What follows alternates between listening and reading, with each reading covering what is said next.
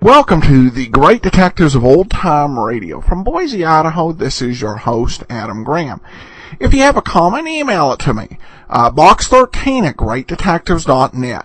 Be sure to cast your vote every month for the program on Podcast Alley. podcastalley.greatdetectives.net.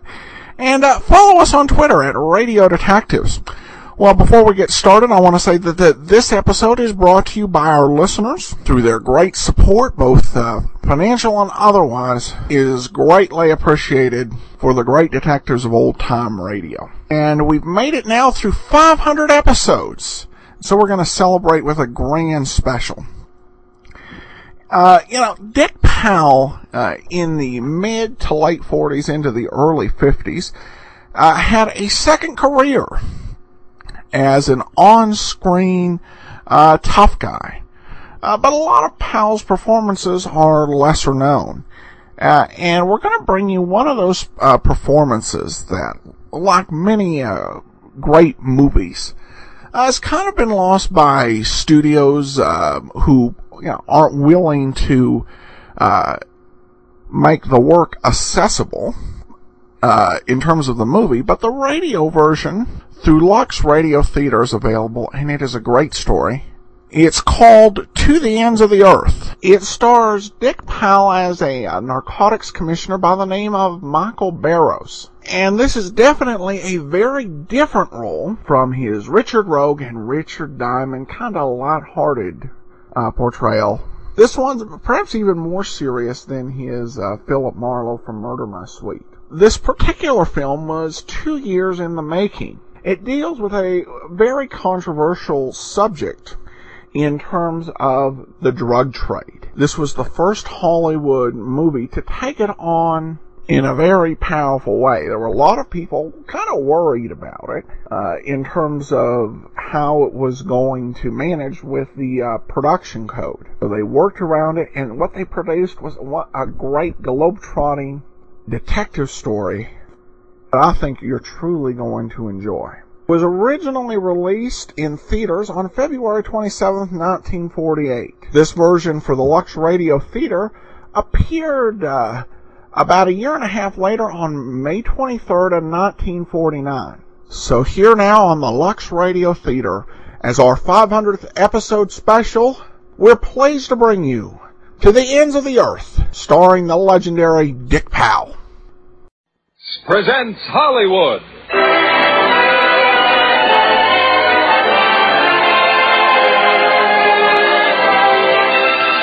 Lever Brothers Company, the makers of Lux Flakes, bring you the Lux Radio Theater, starring Dick Powell and Signe Hasso in To the Ends of the Earth. Ladies and gentlemen, your producer, Mr. William Keeley.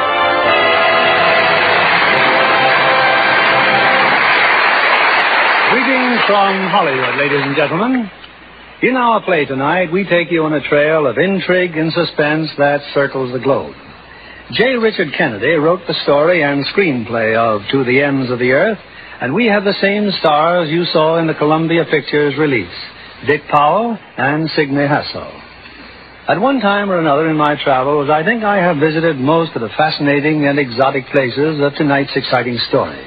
And there's one thing I can assure you you'll find everywhere: Lux Flakes. Proof enough that Lux Flakes have made a hit, not just with the American housewife, but in Saigon and Singapore and to the ends of the earth. Here's the first act of our play, starring Dick Powell as Mike and Signe Hasso as Anne Grant.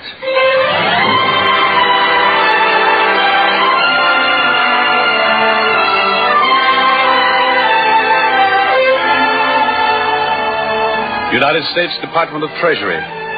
To most of us, that means the place that makes the money. That green stuff we scramble to get and then give back so cheerfully. But the Treasury Department's a lot more than that. It's the Coast Guard, Secret Service, Alcohol Tax Unit, Narcotics. That's where I work, Narcotics. My name, by the way, is Michael Barrows, and I work out of the San Francisco office. And this is the story of how I learned about an innocent, pretty little flower, the poppy. It's not the kind of poppy you've seen. After this one blooms and the petals fall, the pod is ripe. When you bleed that pod, and the liquid that oozes out is processed, the finished product is opium. One day before the war, my assistant, Harry Hart, brought in a teletype from my boss in Washington, Commissioner Anslinger. Geez, there's a ship, Mike. A freighter. Been trying to make a landing along the South American coast. Well, what ship? No name or markings. It's being driven north. Been spotted off Peru and Mexico. Might try for a landing around here to refuel or something. Okay, I'll contact the Coast Guard. Just a routine check, but I thought I'd tag along when 2 days later the Coast Guard spotted the freighter. Must have been hiding at one of the island coves and now was making a run to sea. She was still in our 12-mile limit. If she could get out, she'd be protected by international law. The captain signaled her to stop. She's caught our signal, Barrows, but she's putting on more speed. Go ahead, Miss Adams. Fire one over the bow. All right. The shot didn't faze her. We kept on her tail, acting like we meant to board her and see what the bluff would do. She was past the 12-mile limit now. I was alone at the rail, trying to pick up something through the binoculars. Suddenly, I saw a scramble on her deck, the crew and about 100 men. What happened then was almost impossible to believe. They were pushing those 100 men overboard, men who were chained together, dropping into the sea and disappearing. It was all over in less than a minute. I told the skipper what I'd seen. I asked him to catch up with her, at least let me get a better look. The deck was now empty, just the captain on the bridge. A face I'd never forget. Then we turned back and circled the spot where I'd seen the men go down. And out of the water came the only piece of evidence that said I hadn't dreamed the whole thing. A life preserver. It told me that the ship was the Kira Maru out of Shanghai. 6 days later, I was in Shanghai, the office of the Japanese consul. A most shocking story, Mr. Barrows. But unfortunately, we have no record of a Japanese ship named Kira Maru. You don't believe what I've told you. It is strange that you alone should see 100 men murdered. The Kira Maru was too far off. I saw what happened through the binoculars. Your word is good enough, Mr. Barrows. We will take action against the captain of the Kira Maru. So they brought him to trial. He wasn't there to defend himself, of course, and they couldn't be sure that such a man even existed.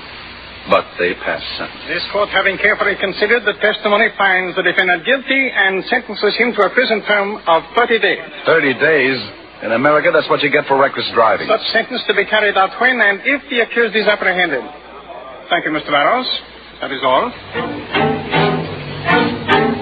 I cabled Anslinger that I was licked and coming home. I was in the hotel, packing my bag, when I had a visitor, a Chinese gentleman. I saw you in court, Mr. Barrows. I followed your story with great interest. Why? Who are you? One who has always thought that the climate in parts of South America was admirably suited to the growing of the opium poppy. The men you saw murdered were slaves intended for such work. Slaves, huh? You would recognize that captain again if you saw him? I would. 3 days ago, a Japanese captain was landed here illegally from a fishing boat. Why would such a man take employment here in Shanghai as a rickshaw runner? Where would I find him? We'll get to that, Mr. Barrows. These slaves you say you saw. 6 months ago, in Egypt, a Chinese coolie escaped from a ship called the Kira Maru.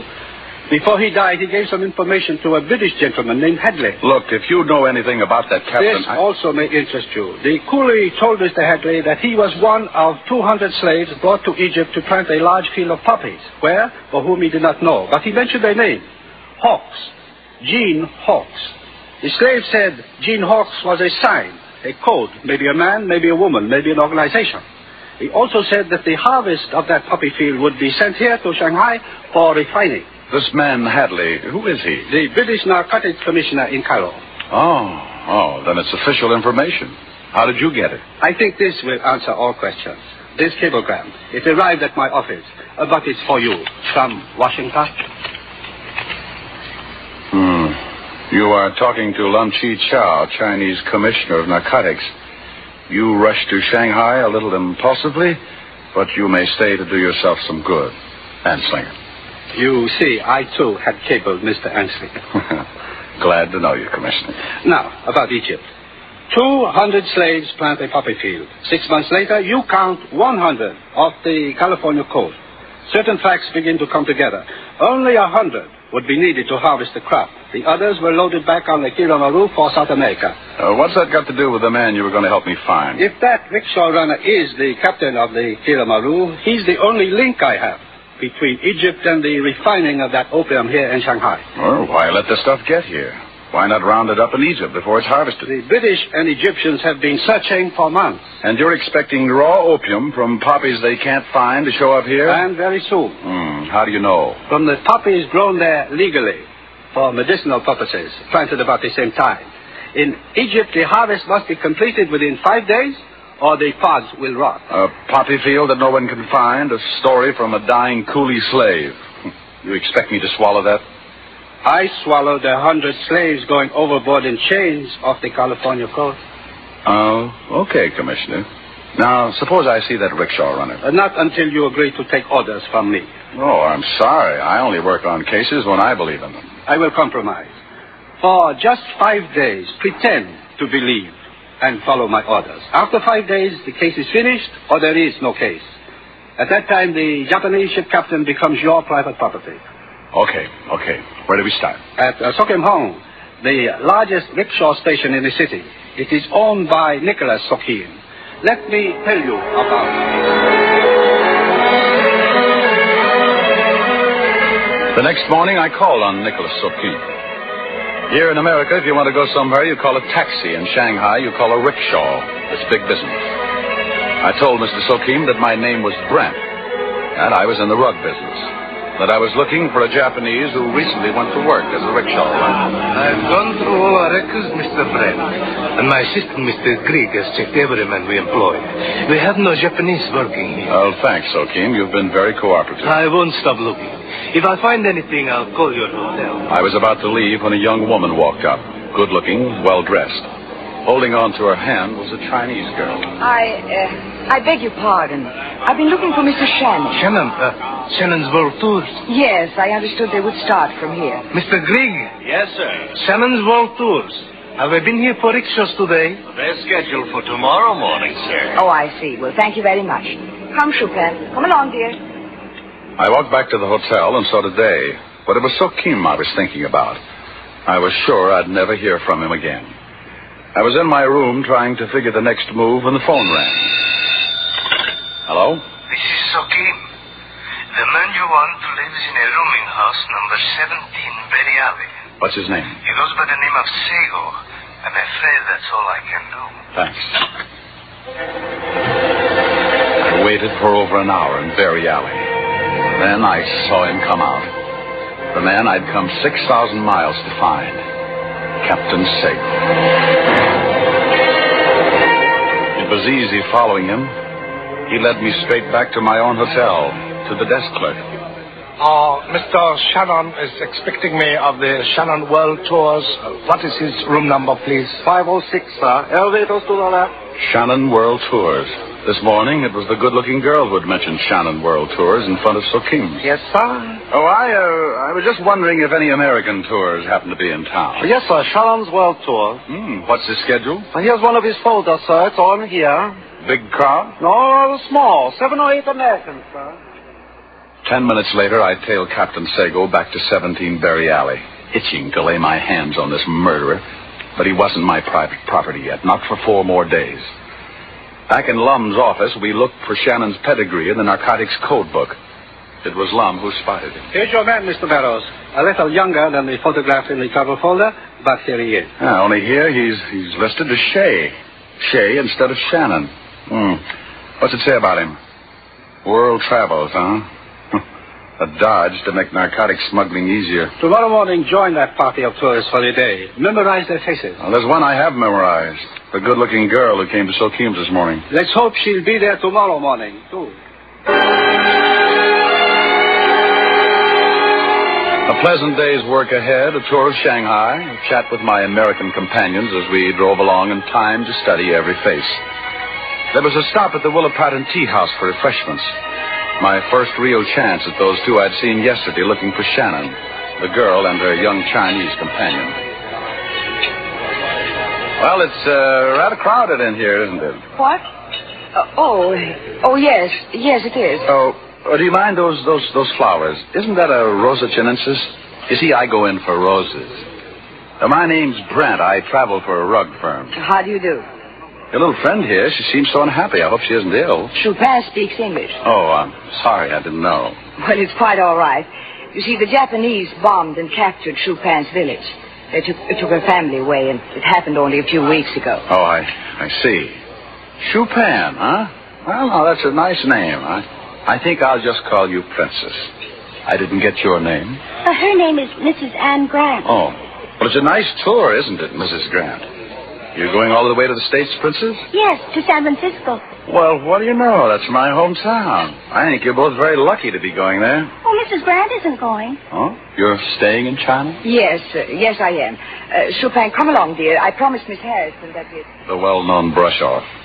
Interesting and a little mysterious, this Mrs. Grant. And exactly why was she staying in China? Well, what little I learned went into my pocket notebook. I couldn't risk remembering every minor detail, and minor details might prove very important. Our last stop for the day was at the temple, and when we came out, it didn't seem too unusual that the wheel of my rickshaw should break down, or that Shannon himself should offer to walk me back to the hotel. Tell me, Mr. Brand, didn't you lose something this afternoon? This is yours, isn't it, this notebook? Oh, yes. Yes, it is. What did you say your business is? Oriental rug. Strange you'd make these notes about my guests. Or are you really a census taker? I have no idea. Let's get back to the street, huh? Oh, we'll save a lot of time down this alley. Now, what did you want those names for? Talk fast, mister. Who are you? Now, before you get tough, Mr. Shea, listen. You've been caught before. This time you'll do 5 years unless you talk. About what? A ship named the Kiramaru. I don't know what you're talking about, but I know who you are, and I'm not going to let you pin a 5-year stretch on me.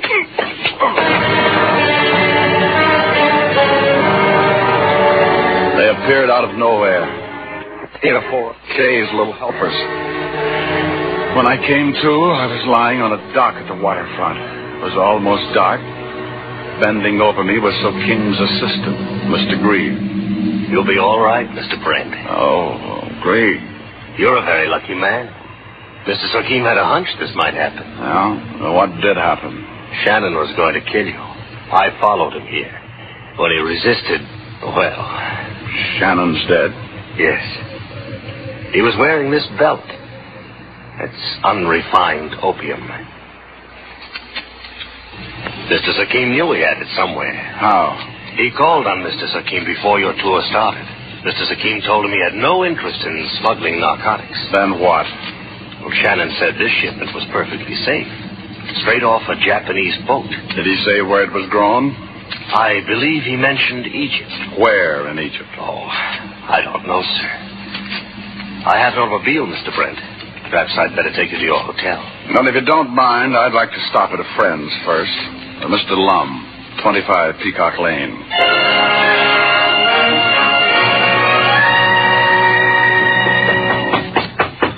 Perhaps I'd better wait for you in the car, Mr. Brent. No, I'd like you to meet Mr. Lum.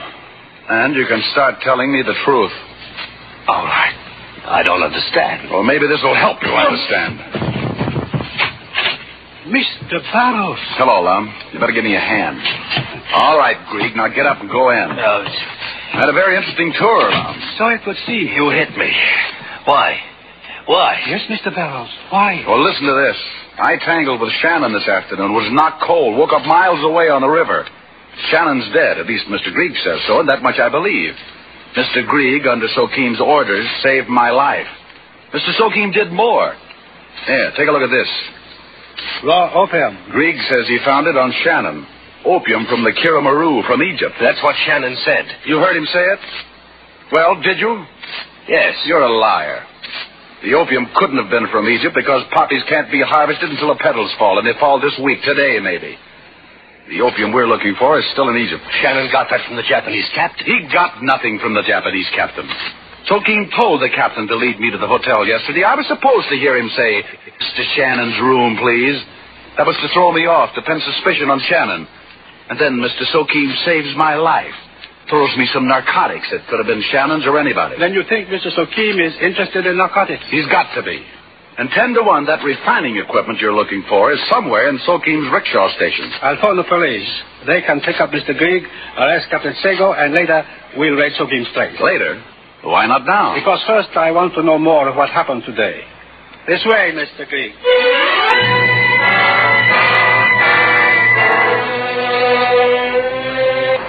Well, that's about it, Lum. Here are the names of everyone in the party. It will be well to question them all. Except Mrs. Grant. Why not? Well, I told you that Shannon's tour is leaving Shanghai, but Mrs. Grant is staying. That means she couldn't be tied up with him. But she could be tied up with Sokeem, waiting the arrival of the opium from Egypt. Then if she's half as smart as you think she is, she won't talk. You'll get nothing out of her. But I think I can, through the Chinese girl. Good. Now, about Sokeem's place. You ready to raid it? Yes, now I am ready. While that's going on, have the police pick up Mrs. Grant. Be sure they leave Chupin in the hotel. You are not coming with me on the raid? No, I think I'll learn more in the hotel with Chupin.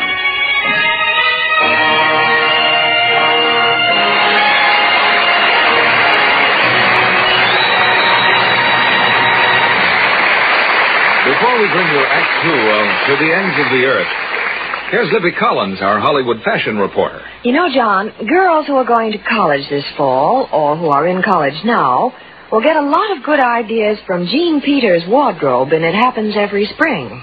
And will chemistry professors get ideas about becoming baseball players like Ray Milland? Well, better get Jean's opinion on that. She was a co-ed herself not so long ago.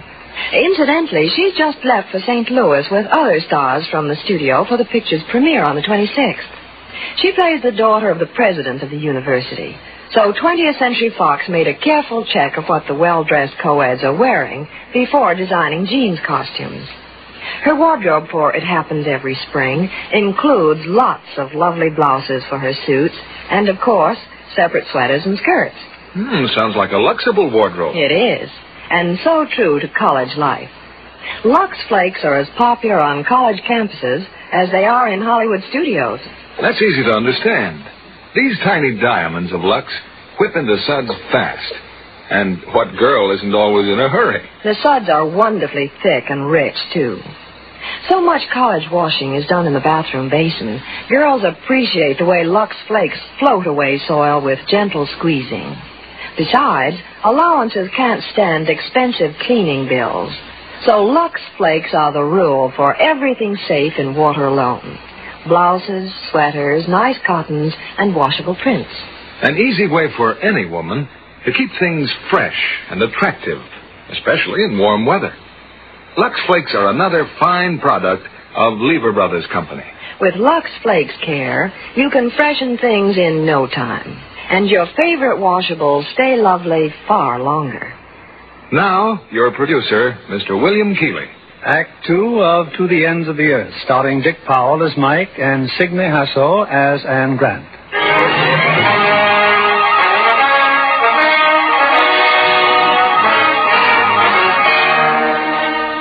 And so while Lum and the police were raiding Sokeem's rickshaw station and Mrs. Grant was being held at headquarters for questioning, I went to her rooms at the hotel.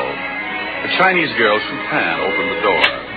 Oh, Mr. Brent. Well, hello, Princess. Is Mrs. Grant in? Oh, she went out. She was very upset.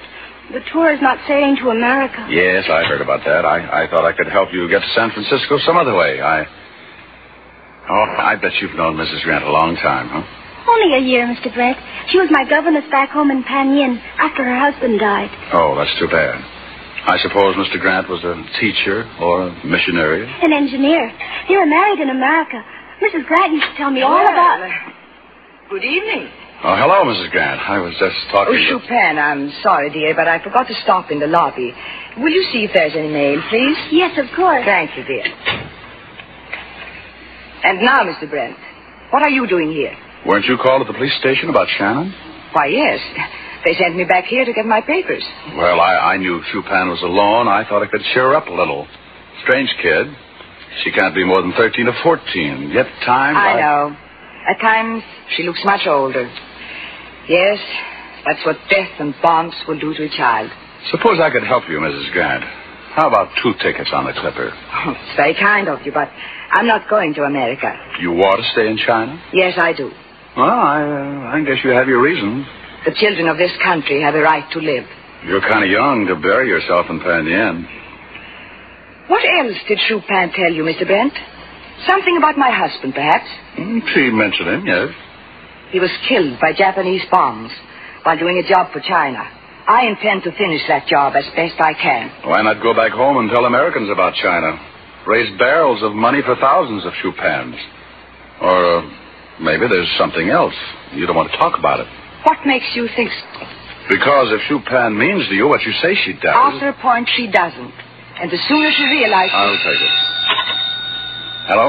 It's rather important that you come to Sokim's, Mr. Brent. That is, if you're finished... I'll be right over. Oh, that was those people who sent for you, Mrs. Grant. And while I'm there, I'll try to make some arrangements. I'm sure everything's going to be all right. Thank you. We'd made a good guess about Sokim. Upstairs, over the shed where the rickshaw drivers lived, was equipment enough to refine half the opium in Asia. Only Mr. Sokim wasn't there to tell us about it. He'd swallowed poison. Mr. Sokim was dead. So, actually, we have learned very little, Mr. Barrows. He died before I could question him. Oh, we should never have moved in on him. We should have waited until the opium from Egypt had arrived. Once you knocked Mr. Big down, there was little else we could do. Yeah, I know. I made a bad mistake. Oh, in my time, I made a few myself. Sokim was afraid. Afraid of what? Mr. Barrows, for years there's been an organization in China operating in drugs, backed by the Japanese High Command. Why? Because drugs eat away a people's will to resist, and conquest becomes easy. And the brains of this organization? Citizens of all nations. Fanatical Sokims who believe in conquest. The degenerates who can be bought to do this filthy work for the Japanese High Command. But let someone fail. Sokim failed. Suicide. Sokim's death will warn the others.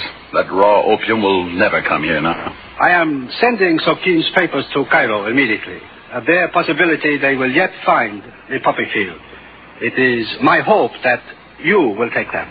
Oh, I'm sorry, Lum. I know it was my blunder that finished the case here, but it is finished. What about Mrs. Grant? For a year and a half before coming to China, she was in Egypt.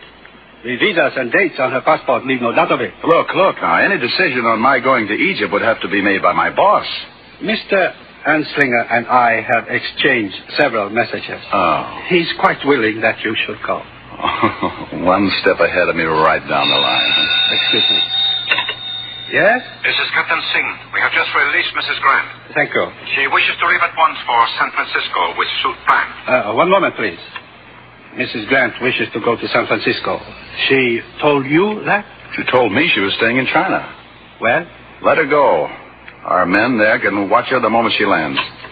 We think she should go, Captain.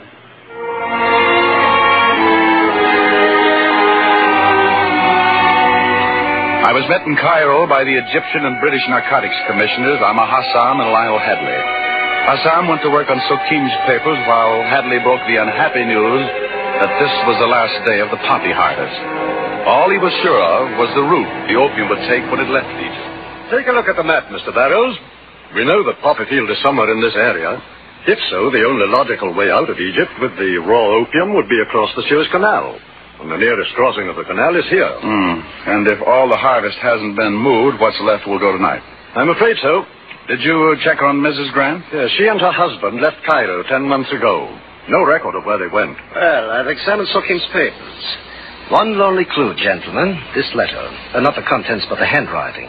What about it, Hassan? It's written in English, but the man who wrote this letter first learned to write in Arabic. Certain characteristics. I examined the paper itself, made in France. French paper isn't sold in Egypt. But it is sold in the French mandate, such as Lebanon. But I thought the poppy field was in Egypt. Where does Lebanon come in? Lebanites. We have many wealthy Lebanites with estates in Egypt, especially in the suspected area. Suppose we run the film again. Why not? We have motion pictures of some of the Lebanon estates, Mr. Barrows. Let's look them over. This is the last reel, Mr. Barrows. The estate you're looking at now belongs to Ali Yusuf. 10 acres of roses grown for perfume. What kind of roses? They don't look like much from the air. Rosa Sancta, probably. You're Rose Stancia? Oh, I certainly am. I'd like to get a cutting of that Rosa Sancta to take home with me. This next estate belongs to Jafar Pasha. Maize and cotton, easily identified. And now, we move to the uplands. Uplands? How do they get the water? Piped over from the Nile, drawn up by pumps. That's a bit of engineering. And now this estate is at the edge of the Bayadea Plateau, the property of Binda Shah. 30 acres of roses for perfume. Artificial irrigation, huh? A very modern job was done up there about 2 years ago. Mm-hmm. You wouldn't remember that engineer's name. I'm afraid not. Cheer up, Barrows. Perhaps what we all need is a drink. How far is it to this Binda Shah's place? 3 hours by car. I'd like to have a specimen of that rose. Binda Shah would never let you go near the place. It's strictly against Muslim law.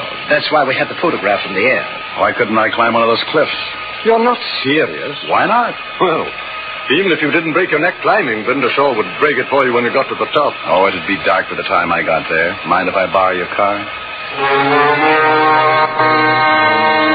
Nothing could prevent Hadley and Hassan from coming with me. They knew it was more than a rose I was after, and these were the last desperate minutes of the last day. They were ready to follow even his wild hunch of mine that the irrigation system at Binda Shah's had been installed by an engineer named Grant. It was a clear night, and once at the top of the cliff, we saw the almost endless line of roses. We're getting too close to the house. There may be dogs. We'd better leave. We found exactly nothing. What did you expect to find? I don't really know. But an engineer doesn't come all the way from the United States just to install a few pumps for growing roses. Unless... Oh, wait. Barrows, where you going? I had to take a look at that irrigated soil. It had just been cultivated, too.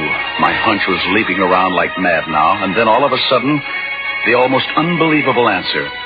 There in the earth, almost covered, a battered stem that had been hoed under just a little while ago. Not a rose stem, but a stubby one, with a swollen pod at the end. Stem of the opium poppy. Poppy stems, planted, grown, and harvested under the rose bushes. No wonder we couldn't detect anything from the air. Well, now we know how the opium might be going through. And perfume jars, cartons of rose petals. I should be at the Suez crossing telling my men what to look for. Suppose the last of the harvest is still here? Take the car, Hassan. Get to the crossing. What about you? I'll keep looking here. I'll stay with you. I'll be at the crossing in 30 minutes. I'll send some men back to watch for you. Here, take my gun. Thanks. Well, let's go, Barrows. We finally found what we were looking for. A barn that held the entire secret. In it, stupefied with opium, were what remained of the 200 slaves brought to Egypt 6 months before on the Kira Maru. Also in the barn were the vats where the gummy juice of the poppy plant had been turned into raw opium. May I ask what you are doing here? Binda Shah. Yes. We've been learning about the harvest of the opium poppy. Your knowledge comes late. The harvest left here an hour ago.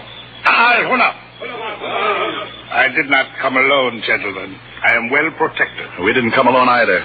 Your entire estate is surrounded. The best thing you can do is to tell us where the opium is going. I have completely forgotten. Order your men to put down their guns. Hap, Tovka, Alaladi. The men lowered their guns and disappeared. It seemed incredible that Binda Shah should surrender so readily. We ordered him ahead of us and walked back toward the cliff. Suddenly he started running straight for the cliff and over it. A second fanatic like Sokim, paying with his life for faith and taking all information with him.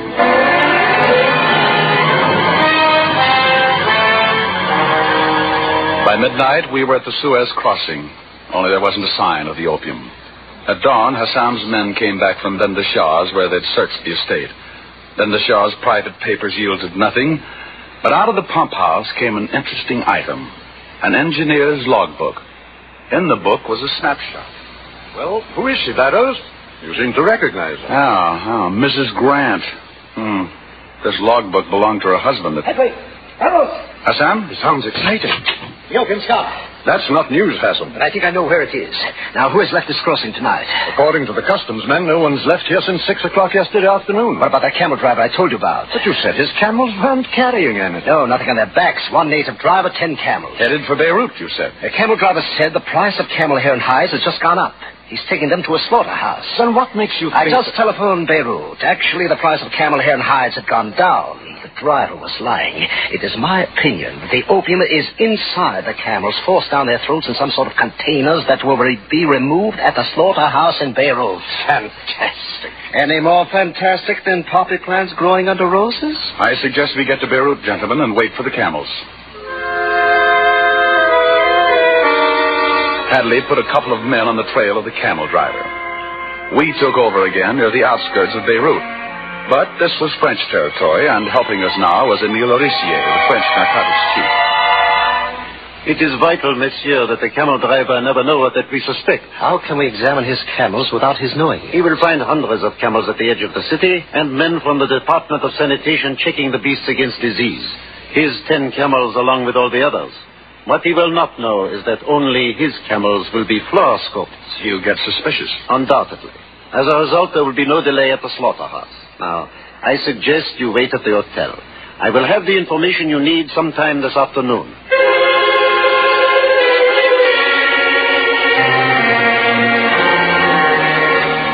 Well, monsieur, I can now report. In the stomach of each camel were many metal cartridges. You may be sure they contain the opium grown on Binder Shah's estate. An estimated $100,000 worth in each beast. $1 million all told. Where were the camels taken? To a slaughterhouse owned by a man named Agassiz. 40 minutes ago, a truck left the slaughterhouse for the docks. It carried 3 bales for shipment. Then let's get to the docks. We've got to know their destination. One of my men already has that information. The first bale went to a Mediterranean freighter addressed to Monsieur El Lexator, Athens, Greece. The second will go aboard a French ship bound for Marseille and someone named Delier. The other bale went to a Dutch freighter addressed to N. Brandstatter, Havana, Cuba. We can be fairly sure, monsieur, that $1 million worth of opium is in one of those bales.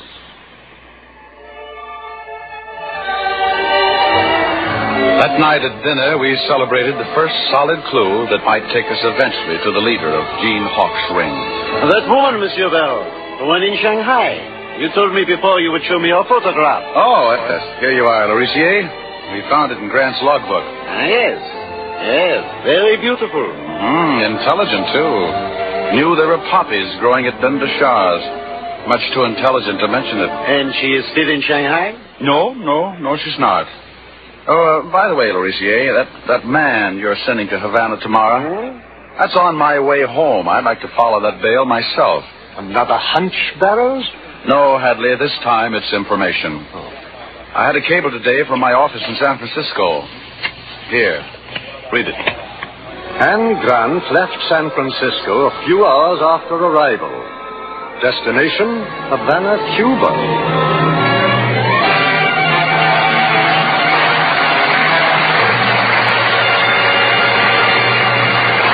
We pause now for station identification. This is CBS, the Columbia Broadcasting System.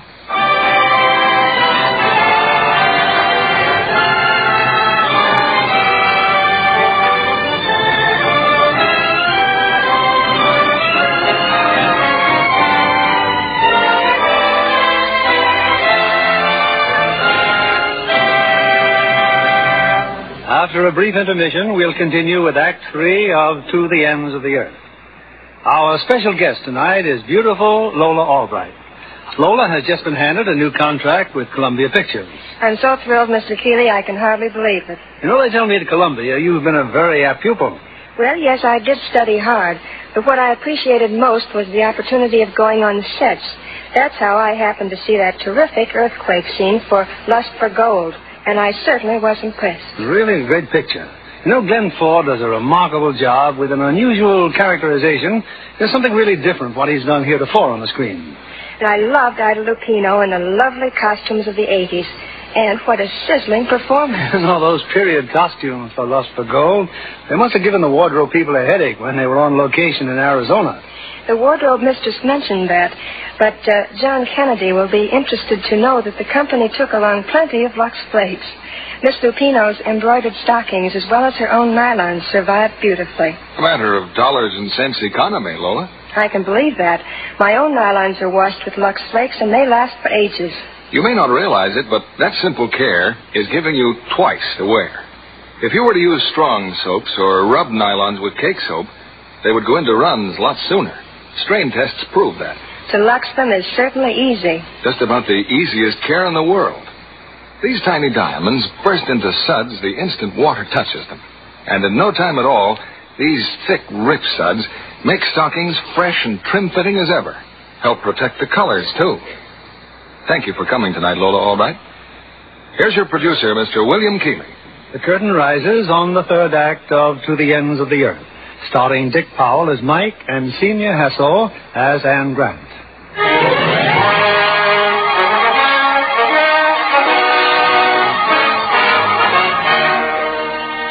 I was sure that the bale containing the opium was the bale being shipped to Cuba. Or, why was Mrs. Grant going there? That's what I told the Narcotics Commissioner in Havana, Alberto Barrows. It should not be difficult, Senor Barrows. I will let you know where she is, what she does, and whom she sees. One person she will be seeing, I think, is a fellow named Brandstatter. Know him? A manufacturer of arctic supplies, I believe. Brushes, things like that. Getting the camel hair for his brushes from the Near East. Only this shipment contains $1 million worth of unrefined opium. Well, let him refine it. Let him ship it out with his artist supplies. And then? Then I follow it. $1 million worth of narcotics, and all I do is help to see that it gets safely away? A lot to ask, huh? Yes, senor. A lot to ask. Barrows worked fast. Before evening, he told me that Anne Grant had reached Havana with Chupin. 2 days later, the Dutch freighter arrived, and the bale of camel's hair was now in Brandstatter's possession. That night in my room... Yes? Barrows. Well, they've just booked passage. Brandstatter, Mrs. Grant, and Chupin. The steamship Cardillo for New York. The Cardillo? Well, there's no ship in port called the Cardillo. She docks here tomorrow, senor. Sails at noon the following day. I will have a report soon on every piece of freight she is taking aboard. Good. See you here in the morning.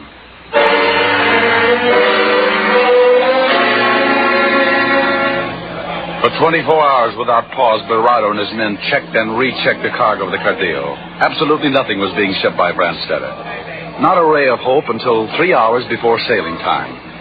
And then some last-minute cargo arrived on the dock. Artist supplies from N. Brandstatter, addressed to a man named Sharp, Maiden Lane, New York. A ray of hope that made no sense.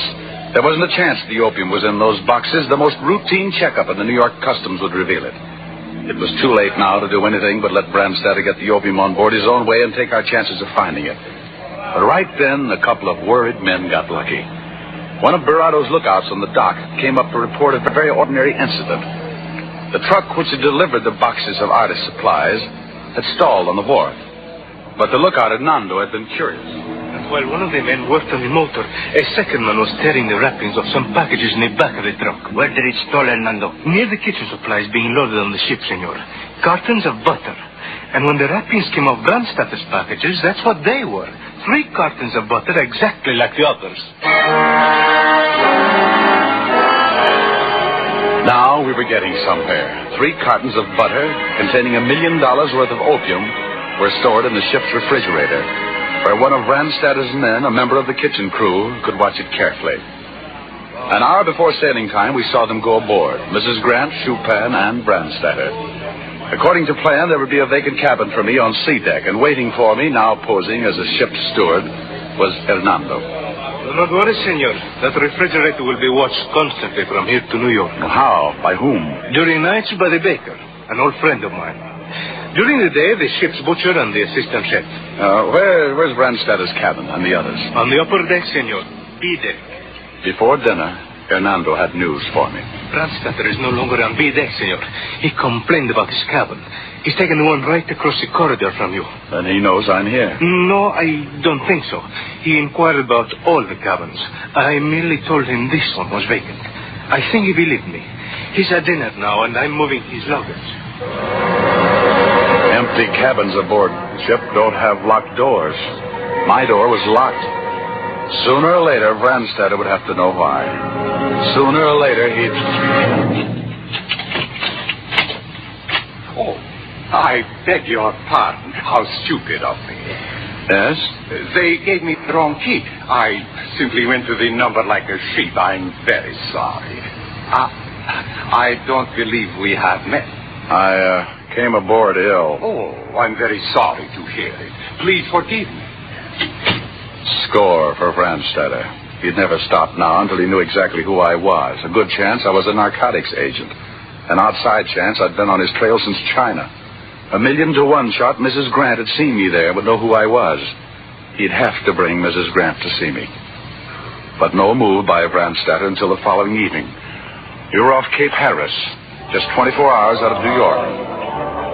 I could hear the ship's orchestra and the passengers, all very gay and friendly. What more perfect time for a man of finesse to visit a poor shut-in. And that's just what happened.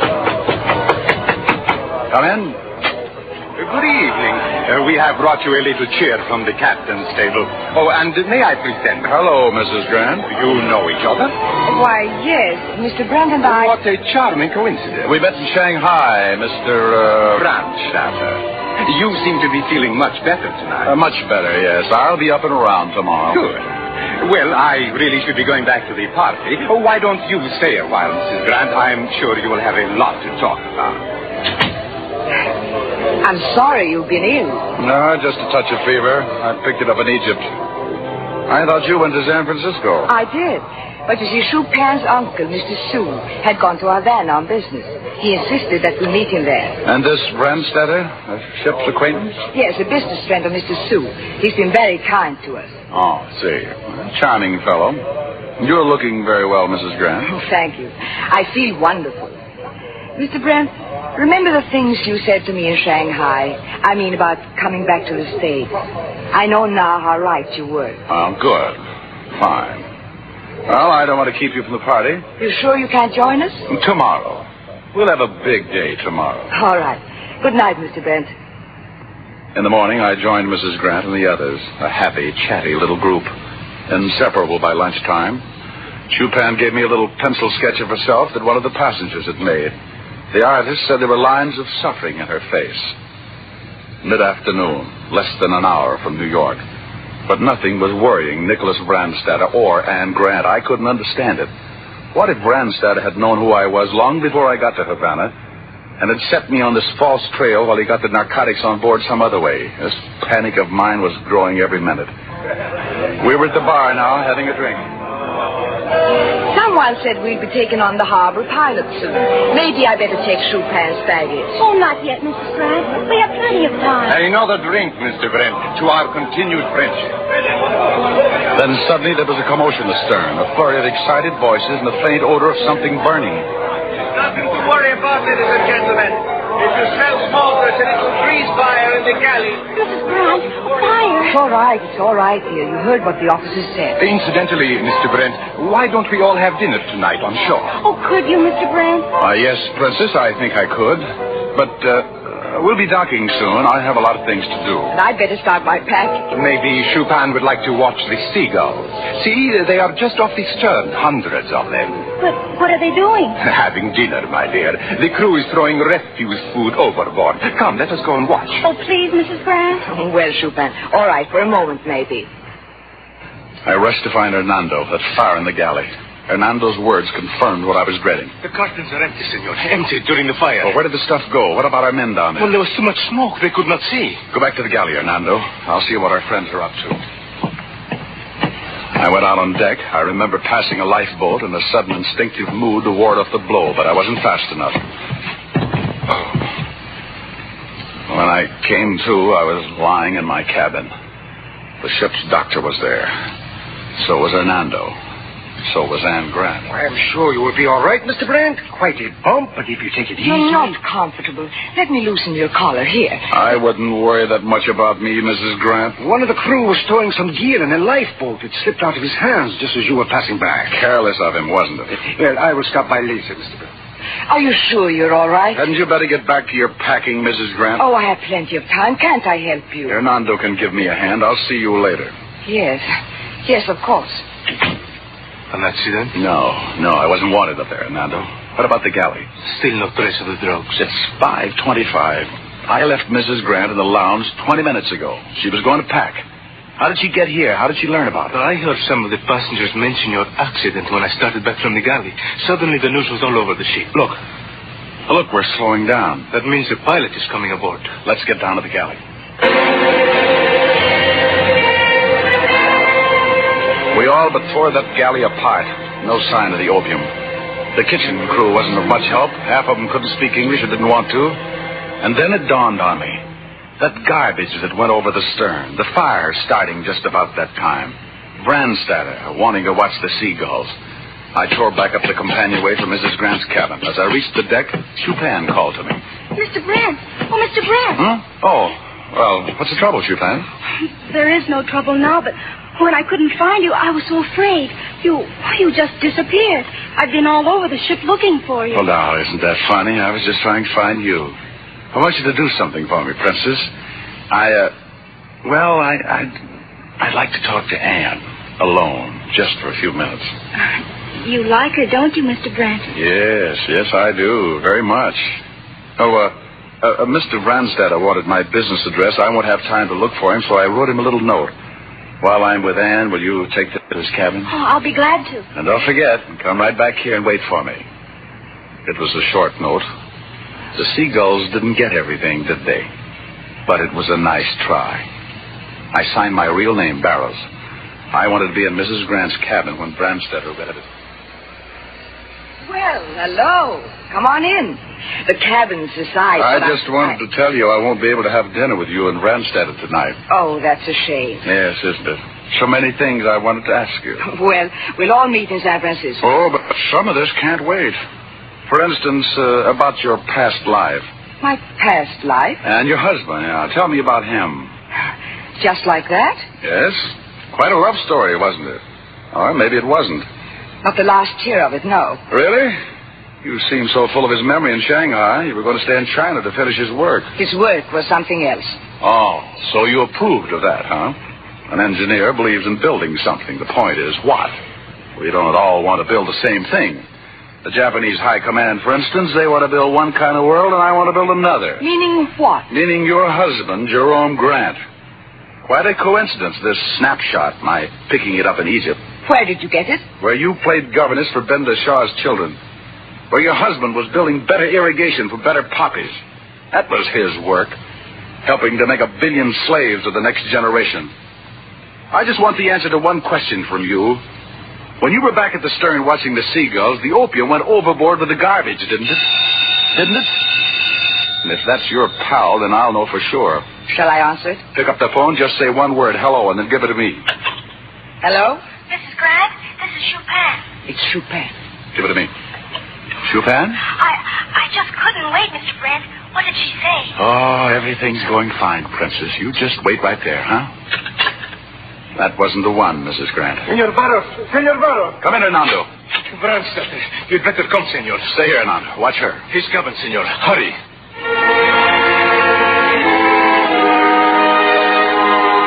Suicide. The third fanatic who paid for failure. But Brandstatter's death told me many things I wanted to know. While the ship's captain was fixing the approximate spot where the opium had been thrown overboard, I was talking by radio to the Coast Guard. I asked for boats to meet the Cardio as fast as they could get to us. Here's a chart of where the stuff went overboard, Mr. Barrows. Within half a mile anyway. $1 million in opium at the bottom of the ocean. But not for long, Captain. This stunt isn't exactly new. The opium will be in waterproof wrappings and attached to floats. They'll be anchored on ropes, chemically treated. The salt water will gradually eat away the ropes, and the floats will bring the drugs to the surface. And you'll be there to pick it up. Yeah, unless somebody else beats us to it. I'd better stand by, Mr. Barrows. Those launches will be alongside in no time.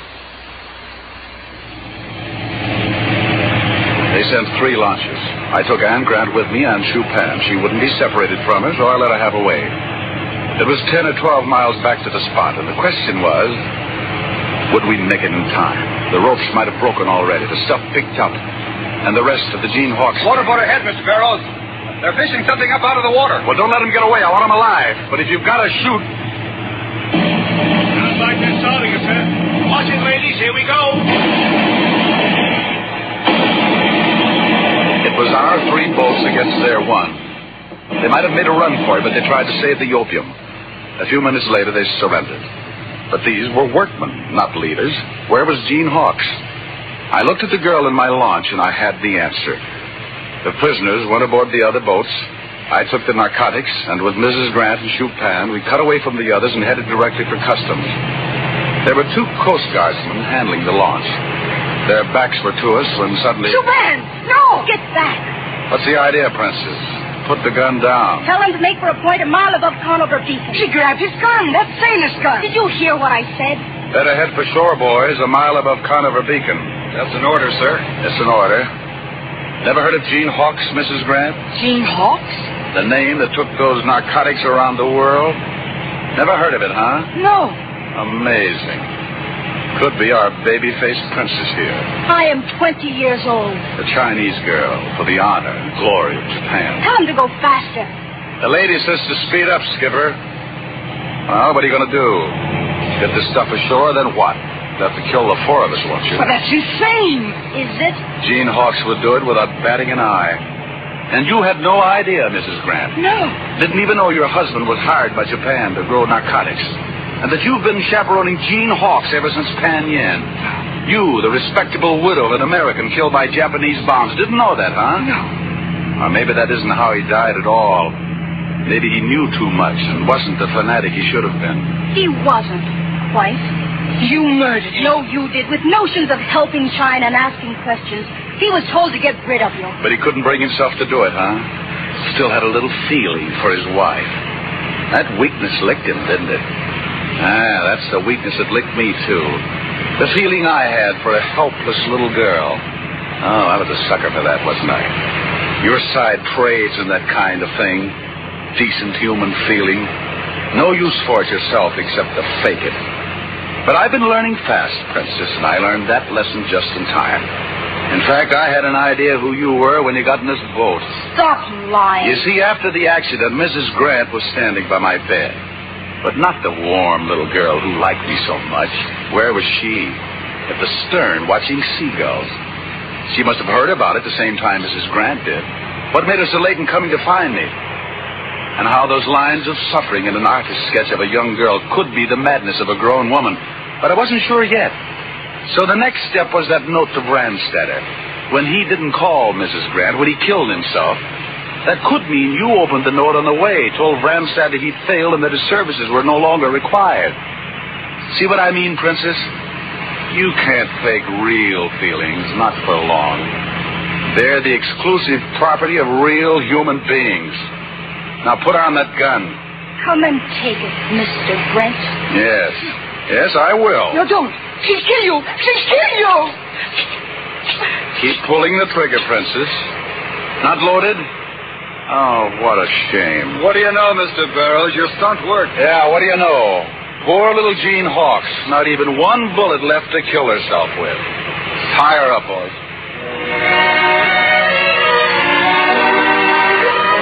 That's how and where the trail ended, in outer New York Harbor off Conover Beacon.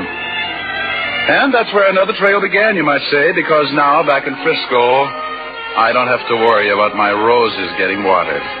Anne does it, like any normal wife should.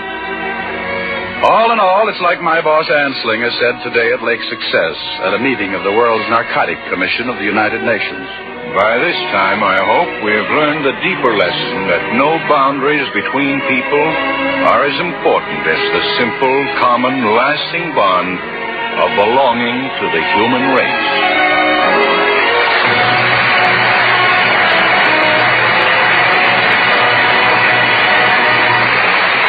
Before our stars return for their curtain calls, here's a sensational bargain for homemakers. The amazing new Regal aluminum saucepan. A guaranteed $2 value, now only $1, in the famous Lever Brothers Company Buy Two sale. It's the biggest improvement in saucepans in years. Just listen to this. You can drain hot water from food without removing the cover.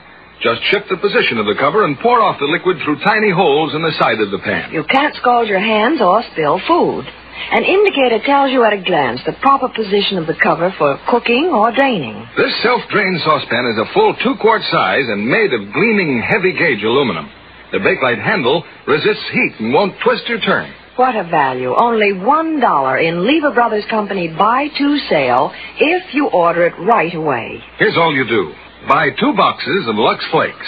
Get a free order blank at your store, or Send your name and address and the tops from 2 boxes of Lux Flakes, plus $1 to Lever Homemakers Club, Box 27, New York 8, New York. That's Lever Homemakers Club, Box 27, New York 8, New York.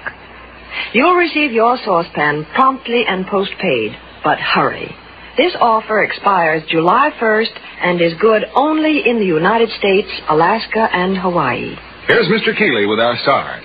After covering a good part of the world in tonight's play, here are Dick Powell and Signe Hasso back for the curtain call they certainly earned.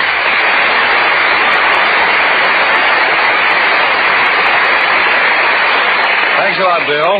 I'd like to thank Signe for postponing her New York trip so she could be with us tonight. Are you vacationing on Broadway, Signe? No, nothing like that, Mr. Keeley. I'm going east to rehearse for the play Love for a Stranger, and then I'm going to tour in summer stock with it. Then I guess you'll be traveling most of the summer. Yes, and I packed my trunks this morning, and I think you may be interested to know that one thing I always put in is an emergency supply of Lux Flakes. I wouldn't be without them. Well, good luck with your tour.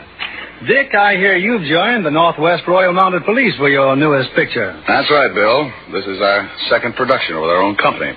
The story is the bestseller Mrs. Mike, isn't it? Mm-hmm. And who plays Mrs. Mike? Well, Evelyn Keyes, and she's doing a wonderful job. Any location trips? Oh, we had one trip to Sun Valley. It's been so cold here lately, though, we could have shot it in Hollywood Boulevard. Later on, we'll go to the High Sierras for summer scenes. What play are you producing here next week, Mr. Keeley? One of the most unusual dramas the screen has given us in recent years is the 20th Century Fox hit, Anna and the King of Siam. And repeating one of her greatest screen performances, we'll have Irene Dunn. Her co-star, a fine artist you've all been waiting to hear, James Mason. I know everyone in this audience will be back next week to hear the exciting story of Anna and the King of Siam. You'll have another hit, Bill. Good night. Good night. Good night, and thank you.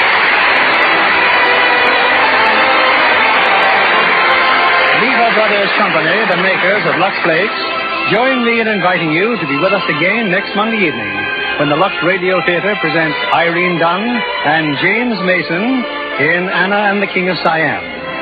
This is William Keeley saying good night to you from Hollywood.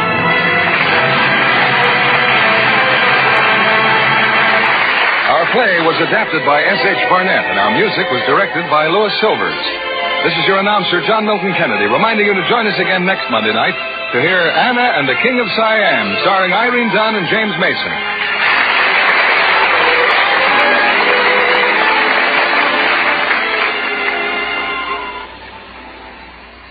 The generous new bath-size Lux toilet soap is making a hit with screen stars, with lovely women everywhere.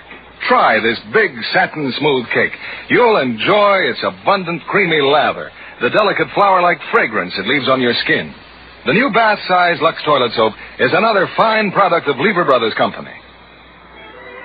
Be sure to listen next Monday night to the Lux Radio Theater presentation of Anna and the King of Siam, starring Irene Dunn and James Mason. Stay tuned for My Friend Irma, which follows over these same stations. This is CBS, the Columbia Broadcasting System.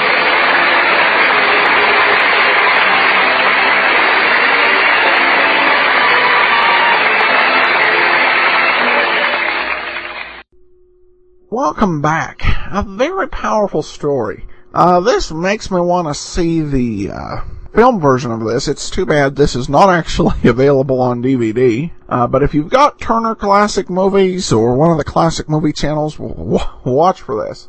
One thing I found particularly interesting in the plot was the idea of opium as a tool for extremists. And not just a fundraising source, but also a way to wage war on the minds and will of the American people. And this idea actually does hold true up to the present day, and some of the recent terrorists, including Osama bin Laden and Al-Qaeda, which was very big into heroin smuggling. So this is one of those radio episodes that kind of makes you realize, maybe things haven't changed so much in 60 years in some regards. Well, that'll do it for this special episode. I hope you enjoyed it. This was just an absolutely thrilling mystery and a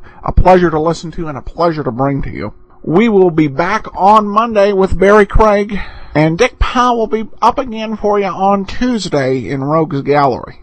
In the meanwhile, send your comments to box13@greatdetectives.net. Follow us on Twitter at Radio Detectives, and give us a call, 208-991-4783. But from Boise, Idaho, this is your host, Adam Graham, signing off.